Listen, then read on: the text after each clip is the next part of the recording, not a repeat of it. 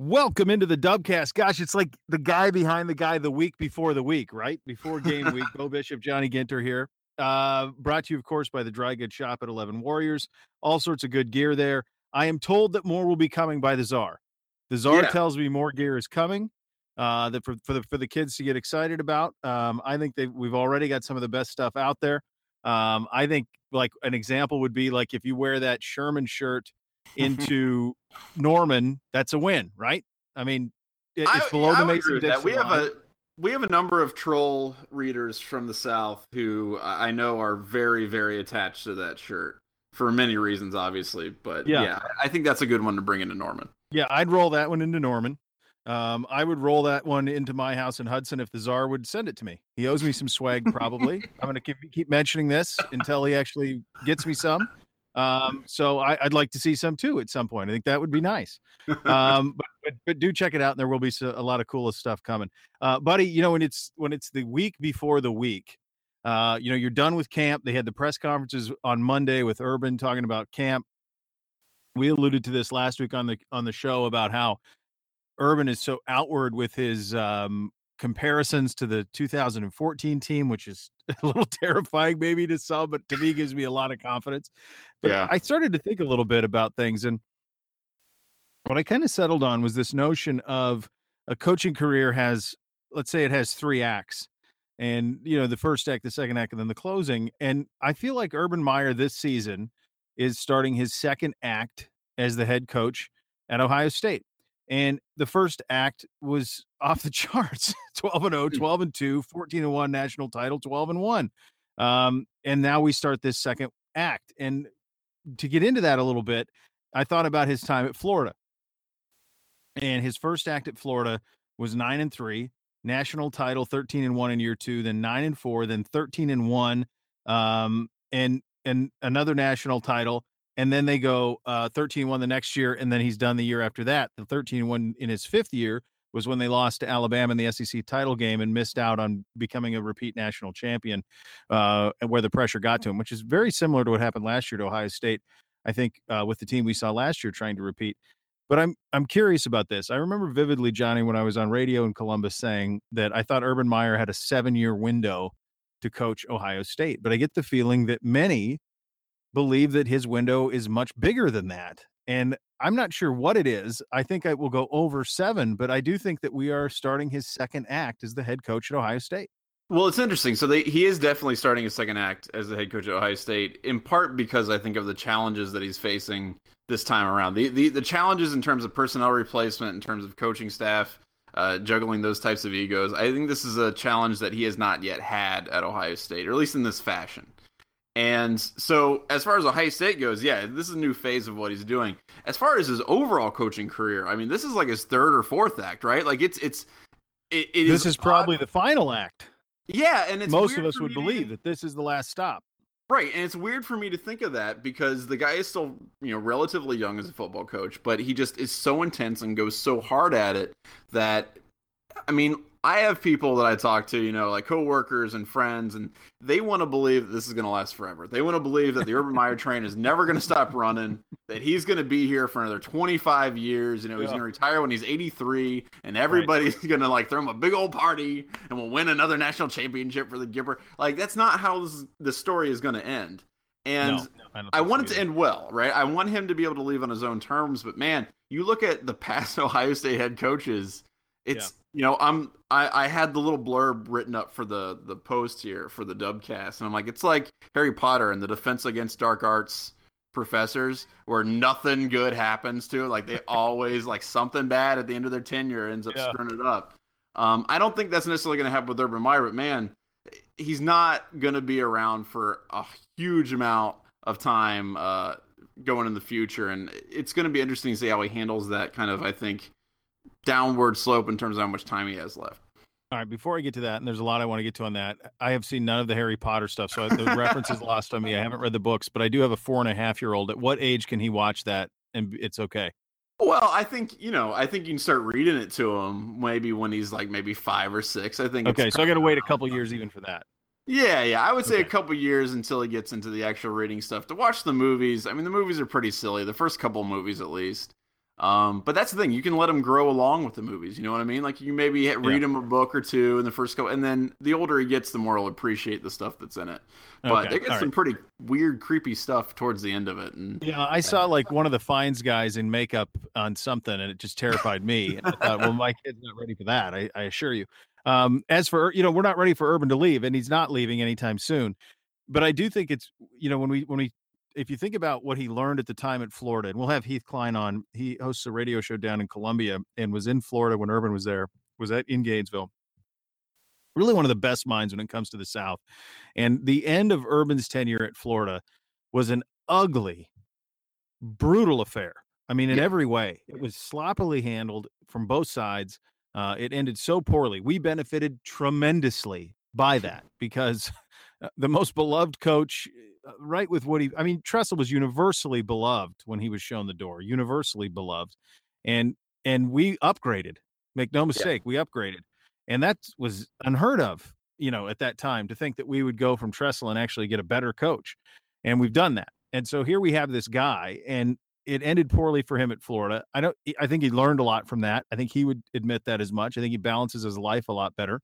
I think, frankly, it's easier to win at Ohio State than it is at Florida because of the competition just isn't there. There aren't 8 teams that you have to deal with over the course of a season. There's 3 or 4 usually. And in Hmm. many before Harbaugh got to Michigan, many of the times you'd look at their schedule and go, well, if they beat Michigan State, pretty good chance. I mean, that's kind of what it came down to. Disrespecting Indiana, Illinois. God, Yeah, I mean, awful.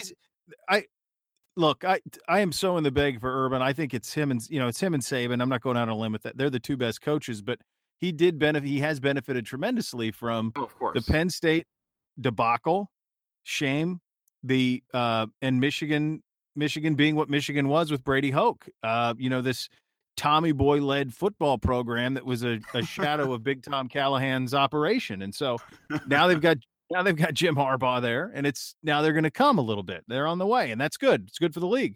But compared to what he was dealing with at Florida, with Saban on the scene and Auburn being what they were about to be, with Cam Newton was a guy he recruited. He ends up at Auburn. I mean, that kind of tells you everything you need to know about what he was dealing with at the SEC at that time. So I think there's a lot of factors that make this better. I think the other thing about it is Columbus is a lot better city than Gainesville. And Gainesville's a small town. They call it Hogtown. It's a small little town, and it's a tough place if you want to live your whole life. You can't disappear. Now, Urban can't disappear in Columbus, but he can do pretty close. I mean, it's a big city. There's a lot of Yeah. restaurants. There's a lot of things to do. He's at a great country club that has gates and you can't get through them. So he can live kind of his own private life there. And I don't know if he could do that in Gainesville to the same degree. The other factor is his son, Nate, is in high school at Watterson.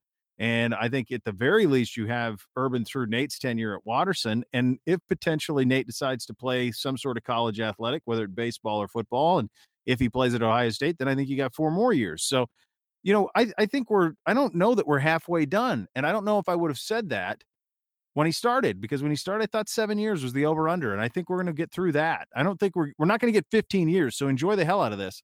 I mean, But I see what you're saying with that, and one thing that lends credence to that is the fact that he's definitely handling the stresses of the jobs, I think, better than he had in the past. And I'm saying he handles it well because I don't know if that's necessarily accurate, but I do think that the stuff that would just destroy him at Florida, where you lose a close game that might cost you the college football playoff.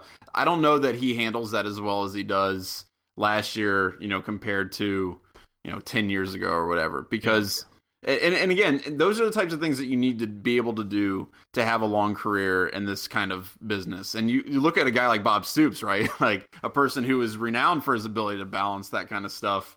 And it's interesting to see the mental makeup of guys who are that successful at that high level. Because I honestly, like, I've been watching, Harbaugh, like, he's like this exotic creature I've never seen before. Like I'm an 1890s Victorian era, like, gentleman, and I'm going to a zoo for the first time. I've never seen this creature. It's like a giraffe. I'm like, what is this thing? Because he's insane. But I don't know what the damn unicorn, isn't he? That's the yeah, funniest that's thing what I've I'm ever. saying. Crazy. I don't know what he is, and so, but Nuts. I don't know how sustainable being Right. that kind of crazy is. But it's Yeah. still fascinating to watch. Like it's interesting. That So is the best analogy I've heard of Jim Harbaugh. And I think it's It's frankly ruined my entire train of thought because it was I'm so funny sorry. to imagine you like a Victorian gentleman going to a zoo and viewing Harbaugh bouncing around Yeah. and trying to chew through, Why is this guy iron shirtless? Why is bars. he drinking milk all the time? Makes no sense. It's crazy. It's crazy. None of it makes sense. I mean, but he's their lunatic. And so, Yeah, and frankly, I thank God we have him because it makes the whole league more interesting. Um, absolutely. the other thing about it is that I think Urban has done here better than he did at Florida is at Ohio State because the competition for recruiting in your area is not as fierce as it is down there. He has been able to take by and large better kids Yeah. and kids who don't cause him headaches and kids who he doesn't have to throw off the team. There's been very little of that. I mean, it's everybody's going to have some. You got 85 kids, bad things are going to happen, but not to the extent that he had to deal with it at Florida. At Florida, in some of those schools, you have to take chances on kids because if you don't, Florida State will. At Ohio State, if a kid doesn't seem to jive with what you're trying to do, you can move along. And the odds are that he's not going to hurt you in your conference. He might end up at Tennessee or something like that, but he's not going to end up at Penn State. So that I think that's a big part of it as well. What he's done in recruiting with this, another 5-star and a 4-star receiver this week, what he's doing in recruiting over the next couple of years is unbelievable to me. Yeah. Tremendous amount of credit goes to Mark Pantoni, his ambassador of cool, as I call him. Those guys are so I've never seen. I mean, Saban recruits better than anybody. He's at the number one class is like a decade in a decade straight or whatever. As long as he's been at Alabama. But in terms of a northern school, I don't know if we've seen the likes of this consistently, like what they're doing in recruiting. And they've done How, it now since Urban got there when he jumped on, halfway more than, 80% of the way through the recruiting process and ended up with a good class. But he's doing it again. You see it in 17 and 18. I guess the point of all of this is I see no signs of a man slowing down. I see no signs of fatigue. I see no signs of the end is near. I remember at the end of the Tressel time before Tatgate, the conventional wisdom was that Jim Tressel would probably coach out Terrell Pryor, would definitely coach out Terrell Pryor, and then would be looking to probably move on. That he was going to go into administration at Ohio State, maybe become an AD or a president, who knows? But that he was going to teach. I get no sense of that with Urban. That the end is near. I think he still has the competitive juices. I think he could get to a decade at Ohio State, which would be tremendous and more than I thought when he started. you know what's interesting? It's interesting you make that comparison, especially with Terrell Pryor, because I'm a high school teacher and I see kids in 4-year blocks. And, Right. sometimes I'm like, is this what I want to continue to do forever and ever and ever and ever? And then I'll have a class of kids where I'm like, I got to see these guys graduate. Like, I have to see them walk across the stage. And then I'll see another group of kids like, God, I got to see these kids graduate. And it's interesting to me how attached sometimes you get to people that you help develop skills in some way because you take ownership of that. And so, That's interesting.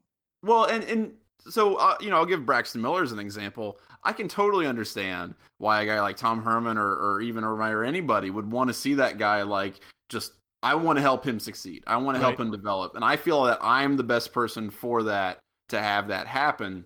And I think that's a big motivator for a lot of people, coaches, teachers, whoever. If you know that you are that much of an impact on someone's life positively, you don't want to exit that.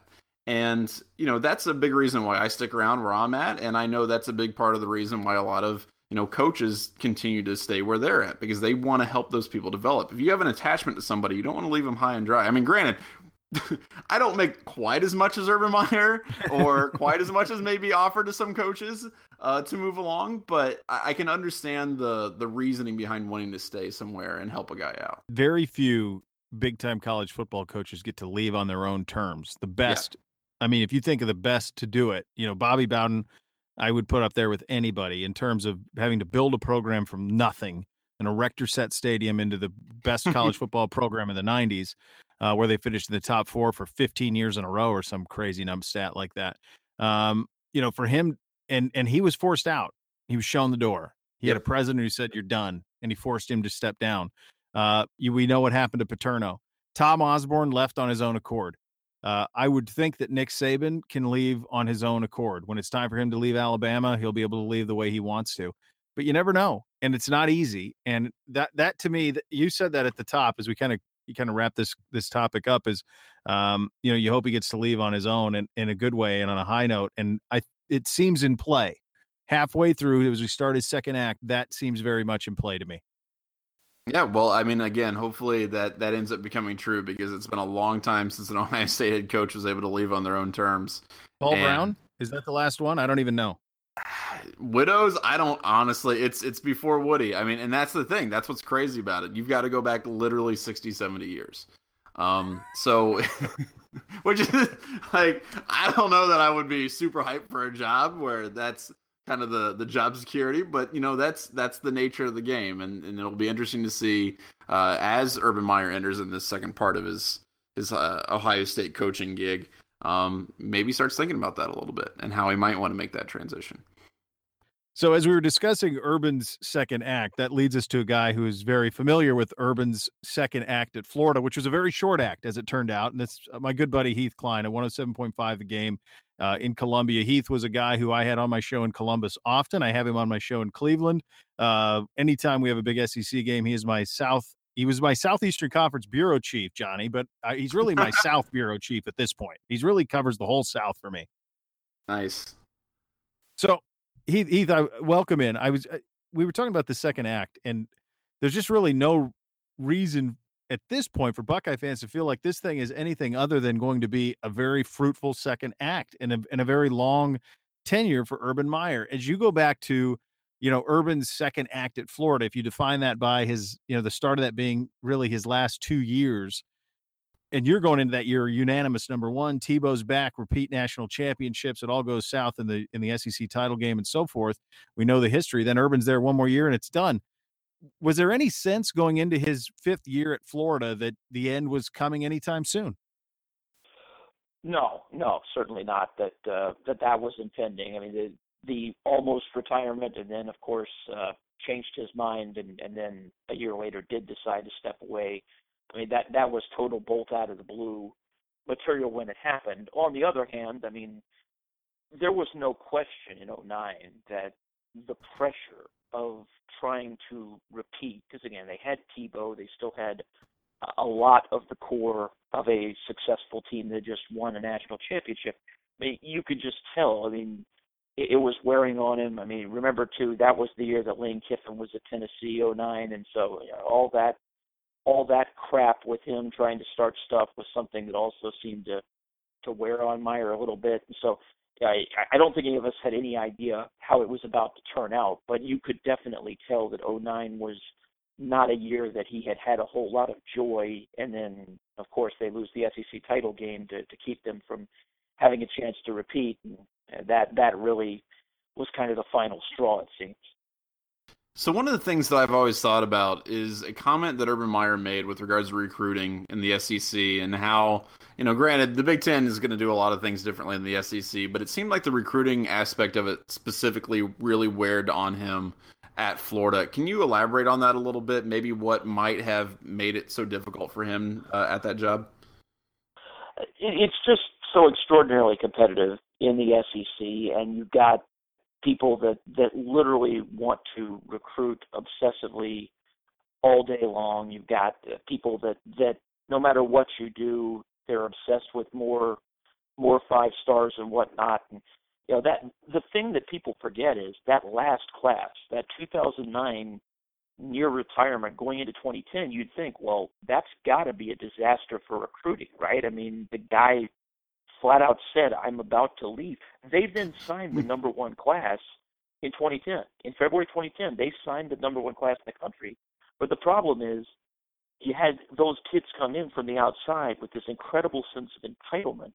And so you had this battle between these kids that felt like they basically were already national championship level players just by signing with Florida and showing up, and older kids that were like, you guys are nothing, we've been here to actually do stuff. And so a big part of their issues, somewhat in 2009 and even more so in 10, was just that entitlement mentality that had crept in with guys on that team. And that's something that I think definitely was an issue for him dealing with recruits. I think you've seen him, even though he's signed a lot of high-end talent at Ohio State, you've seen him sign fewer guys that I think have a rep going in for being a high-maintenance guy. You know, if you sign Percy Harvin and he's a high-maintenance guy, that's one thing.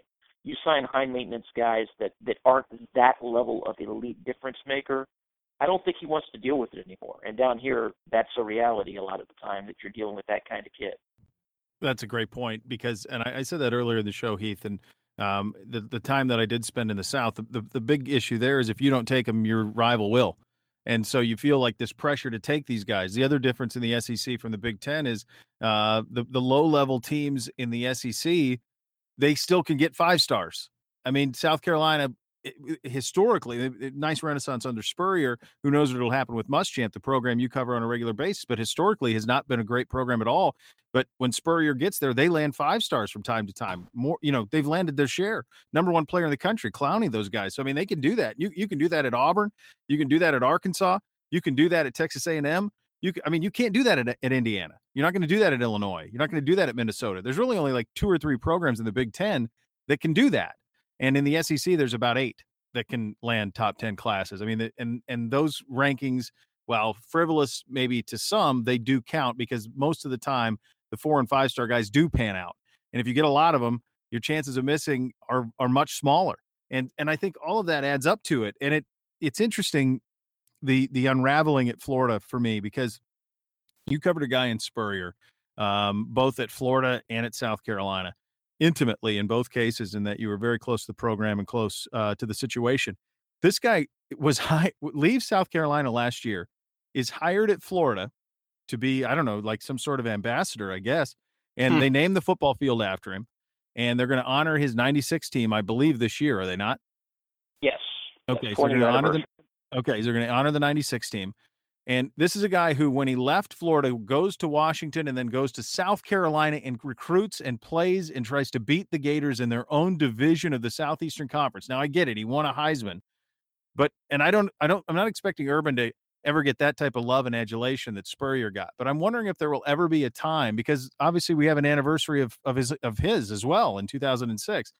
Is there going to ever be a time where he gets to go to Gainesville and there's a ceremony and the accomplishments of 2 national titles and the most successful, in terms of championships run in the history of the program, is ever honored?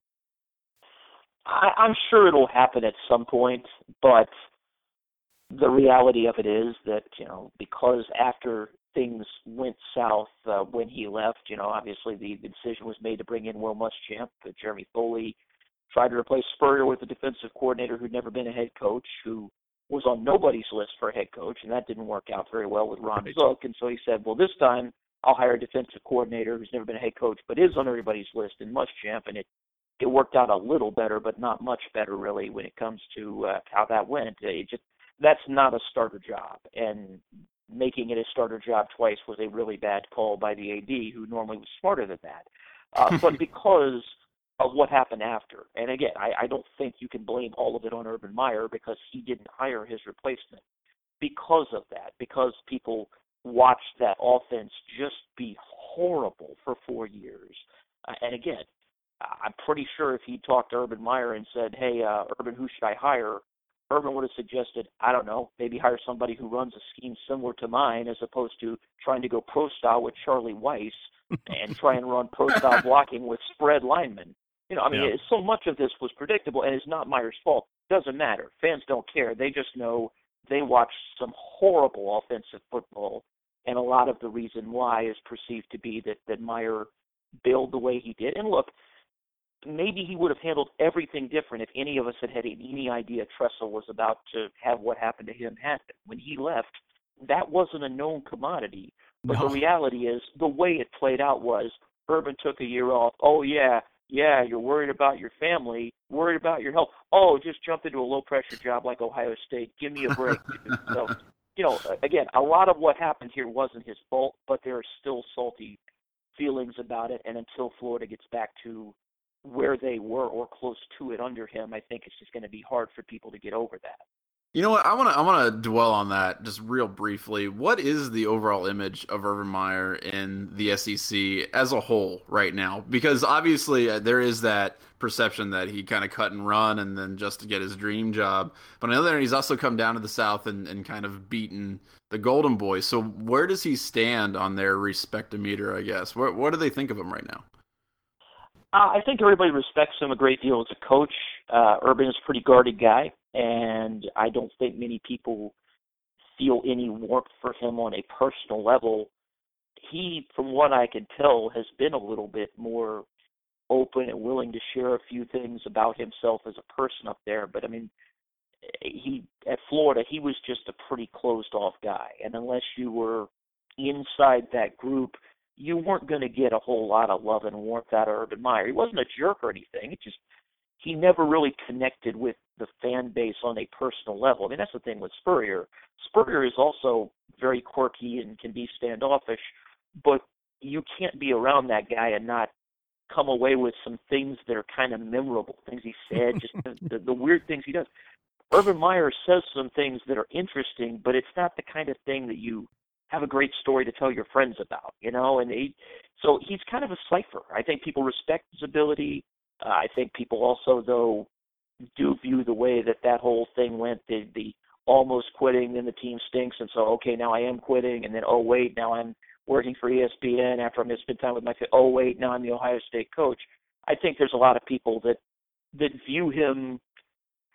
I don't want to be political, but you know how there are just some people who, no matter what Hillary Clinton does, no matter what she says, they will not process her. There's just a distrust there that they're not going to pay attention, Yep. basically. For Sure. a good chunk of the Southeast, I think that is how they are right now with Urban Meyer. Respect, but not just very little personal warmth. And frankly, even if he says something legit, kind of feeling like, yeah, well, that's what he's saying today. Hmm. Yeah, that's it. Yeah, it's really interesting. And Heath, I can't tell you he's from, the people that were around him on a daily basis in Gainesville compared to the time I spent around him at Ohio State. In terms of the football coaching, it's all the same. In terms of the recruiting, it's all the same. Nothing you get like Ohio State fans were worried they were getting like a 3/4 tank Urban Meyer. They're not. They're getting the full tank Urban. I mean, it's the same on that sense. But he has done a better job of separating himself from the job. Like when he goes home, he kind of leaves it, and when he has given that community a much bigger piece of him than he ever did in Gainesville. So I think those things probably also you bring up some great points in terms of I think he's grown a lot as a dude, in that time. Um, let's move along to looking at as we look at college football in the big picture sense this year. The sense from there's like maybe there's always like 10 programs. It seems like a wide open year, but we've talked a lot about the teams of the Big Ten, the SEC. You're going to have a team in that playoff from the SEC. You may have two. Bama is the behemoth. I mean, Saban has done college football better than anybody's ever done it over the last half decade at Alabama. They're number one, not unanimous, but they're the number one team trying to repeat again. As you look at this Alabama team, we know the talent because we see the recruiting. Another new quarterback situation, but again, it's Saban. He's got to replace Kirby Smart, who's now at Georgia. Is this Alabama team on par with the ones we've seen over the last 5 or 6 years? Yeah, I think they're really good, but at the same time, I think there's vulnerability there. I mean, you look at it; they've lost games to teams in the past, like an Ole Miss level team. I certainly think a team like that could get them again. I mean, just the fact that when the preseason lines came out, both Tennessee and LSU are favored over them. They're not favored by a ton, like 1, 2 points, but still, the fact that they're favored at this point of the year, that says something. Maybe they'll be able to keep just every year finding someone who could be at least serviceable at quarterback, never special. Maybe that'll work, but you get the feeling sooner or later maybe that'll be a problem. And there is more staff changeover than I think they'd like. Now, Jeremy Pruitt is a Saban guy, has worked for him before, and so it's not like the defense is going to have a radical change, but Pruitt is also a guy that, frankly, people at FSU and then at Georgia both agree really is an irritating guy. Just a guy who has a knack for getting under people's skin and being hard to work with. Now, again, maybe much like Lane Kiffin, under Saban, maybe that element will be reined in and he'll just be able to be effective as a football coach. But you still wonder when a guy has at two pretty darn good football schools had people not exactly lament his departure in either case. You do wonder if that could be a factor if tough times come along the way. But the biggest thing for Bama is just this is a conference that has multiple teams on their schedule that you can make a case why they could be good and really dangerous, in LSU and Tennessee, but both have reasons why you can also say, yeah, I don't know about all that. I have to see it before I'm going to believe that they're ready to actually go and do something big. And then you wonder about some of the other teams and whether or not maybe some other teams with potential can put it together this year. Yeah, it's definitely something. I mean, obviously Ohio State fans want Ohio State to be in it every single year, and we always try to look towards the big bads on our schedule and who's going to be coming up. But it's interesting. Who are the kind of the sleepers then in the SEC? A lot of guys that maybe people might be overlooking a little bit right now.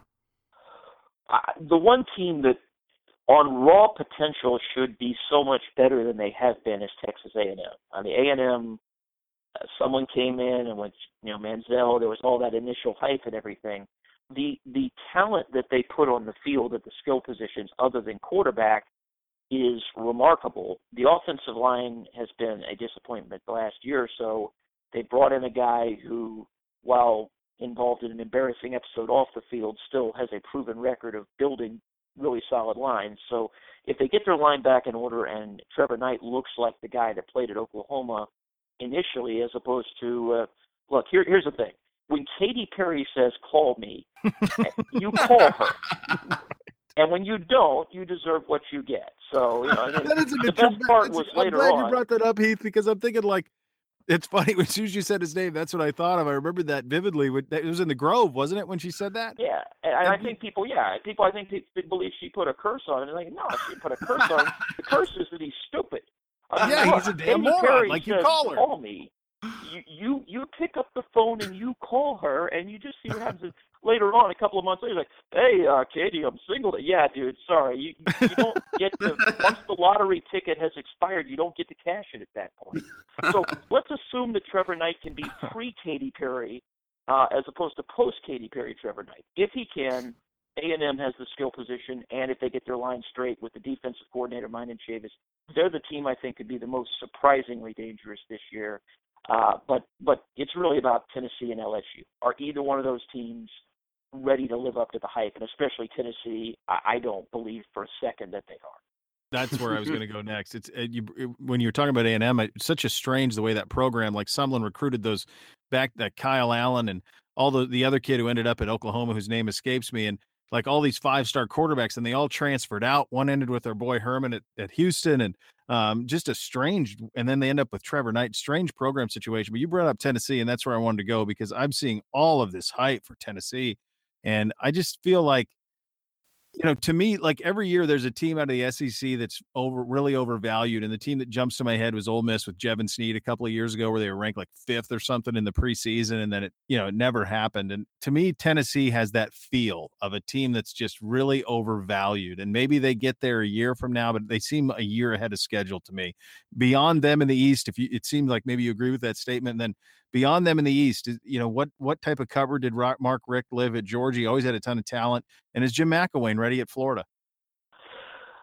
Florida, I think if Florida has a quarterback, Florida could actually be a much bigger threat than people are thinking they are right now. But again, we have no idea if they do. The word on Luke Del Rio is that he knows their offense, and that's great, but you still have to be able to physically make the throws. But they have enough defensively. They should still be very good there. They don't need greatness at quarterback, but they do need something at quarterback. And Treon Harris simply is not a quarterback. And so once Will Grier got himself suspended for the PEDs when they were 6-0, then at that point, that was the end of the line for them, basically, offensively. You just can't win every game trying to play around your quarterback. But so, they've got Del Rio, and then they've got Appleby, who transferred down from Purdue, who, it's hard to judge. You guys know as well as anybody. I mean, Purdue has been such a complete dumpster fire that it's impossible to judge whether someone can play they're great. That offense. But having said that, he probably doesn't get the first crack. Del Rio does. McElwain has shown if he's got somebody who can play, he'll call a good offensive game. So keep an eye on them. Georgia, the word on Georgia is Eason is a stud physically, but Eason is also a kid who did not, in his high school, he was playing for one of those coaches who called every play. He couldn't audible. He was basically, you be the on-field robot, do what you are told. And so the question is, how quickly can you get a guy like that ready with great physical tools to read and respond to SEC defenses? And do they believe he's ready for that right out of the chute? Even Matthew Stafford at Georgia had to wait a few weeks before he got his shot. Now, again, that was a different staff, but I'm not sure we're going to see Eason right away. And if we do, I'm not sure we're going to see a guy who's ready for what he's being asked to do right away. So they could be good, but I'd be surprised if they're good enough to seriously threaten for a trip to Atlanta this year. But again, the East, if Tennessee doesn't win the East this year, Tennessee's not going to win the East for maybe ever, because they've got an experienced quarterback in Dobbs. They got a much better defensive coordinator bringing in Shoop from Penn State, who knows this conference from his time at Vanderbilt. He's very solid. That was a weakness. But the problem is you got Butch Jones. And Butch Jones, it's one thing to make a mistake. It's another to refuse to acknowledge the mistake. And when last year Butch Jones against Florida botches the 2-point management situation, doesn't go for 2 at a time he could have gone for 2, there was no benefit to attempting a 1, he doesn't realize it. After the game, you lose because you didn't even attempt the 2. There's other things, but that was one clearly discernible decision you made that was wrong. Own it. And instead you're, no, you guys don't get it. Everyone who understood football got it. He wasn't willing to admit it. You're talking about a guy that routinely turns purple on the sidelines, just loses composure. He's just tight, and I just don't believe in that guy being able in clutch situations to handle himself. And the fact that he's trying to go with Mike DeBoer as his offensive coordinator, if this was 1996, that'd be a great call, but it's not. And that doesn't sound like a great plan to me. So, Butch Jones has a team that should win the East and should threaten. Butch Jones has a team that'll probably go about 8-4, 9-3 because Butch Jones is coaching. I'll get you out of here on this one, Heath. Because again, you're our South bureau chief, not just our SEC bureau chief. Are Clemson and Florida State outside of Bama the 2 best teams in the South? Boy, you know what? Clemson, yes. I don't know about FSU. And particularly, I don't know about FSU because of what's going on with the quarterback situation. Right. Because first McGuire gets injured, and then they've had to suspend the kid Malik Henry that was the backup. So now you're basically down to one guy, in DeAndre Francois, who one of the things that's supposed to be special about him is his running ability. Well, if you don't have McGuire or Henry available, then can you really take advantage of that running ability? It feels like you kind of need to try and protect him and not have him doing that too often, at least until you get one of those guys back. And with Ole Miss in the opener, with Louisville pretty early in the season, and a pretty good chance that they don't have either of those guys back by then, that makes me wonder about that. And again, maybe he's ready as a redshirt freshman, maybe he's not. They don't have any choice. So if I knew what their quarterback situation was going to be for these early games and it was better, I might think that they could be in. But right now, I'd lean LSU and then FSU after them. It's funny. All my guys down there think they're just banking on them beating Ole Miss like 10-7. Like just the defense and Dalvin Cook. They just think that try to win 10-7. Like just get out of there. Well, I know they're really excited about Francois, and he may turn out to be awesome. But like I say, just that limits them so much on what they can do, and I'm really curious to see how Jimbo handles it. Heath Cline, 107.5 The Game. If you want a little taste of the SEC and kind of the pulse of what's going on down there, check out his program. I do highly recommend it. He's a great friend and knows the SEC as good as anybody that I know. And we do appreciate you stopping by. Thanks, bud.